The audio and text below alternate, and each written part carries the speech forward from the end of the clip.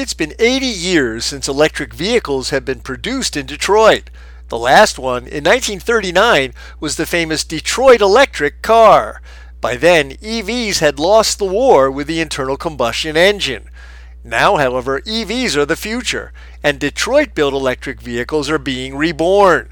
General Motors is spending millions to convert its Detroit Hamtramck factory to a dedicated EV production center. It's been renamed Factory Zero, a nod to the original GM Factory 1 in Flint and to zero emissions. The DHAM plant will build the all-new 2022 Hummer electric pickup and other EVs.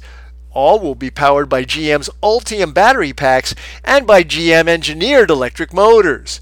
For Automotive Engineering Magazine, I'm Lindsay Brooke, and that's this week's SAE, Eye on Engineering.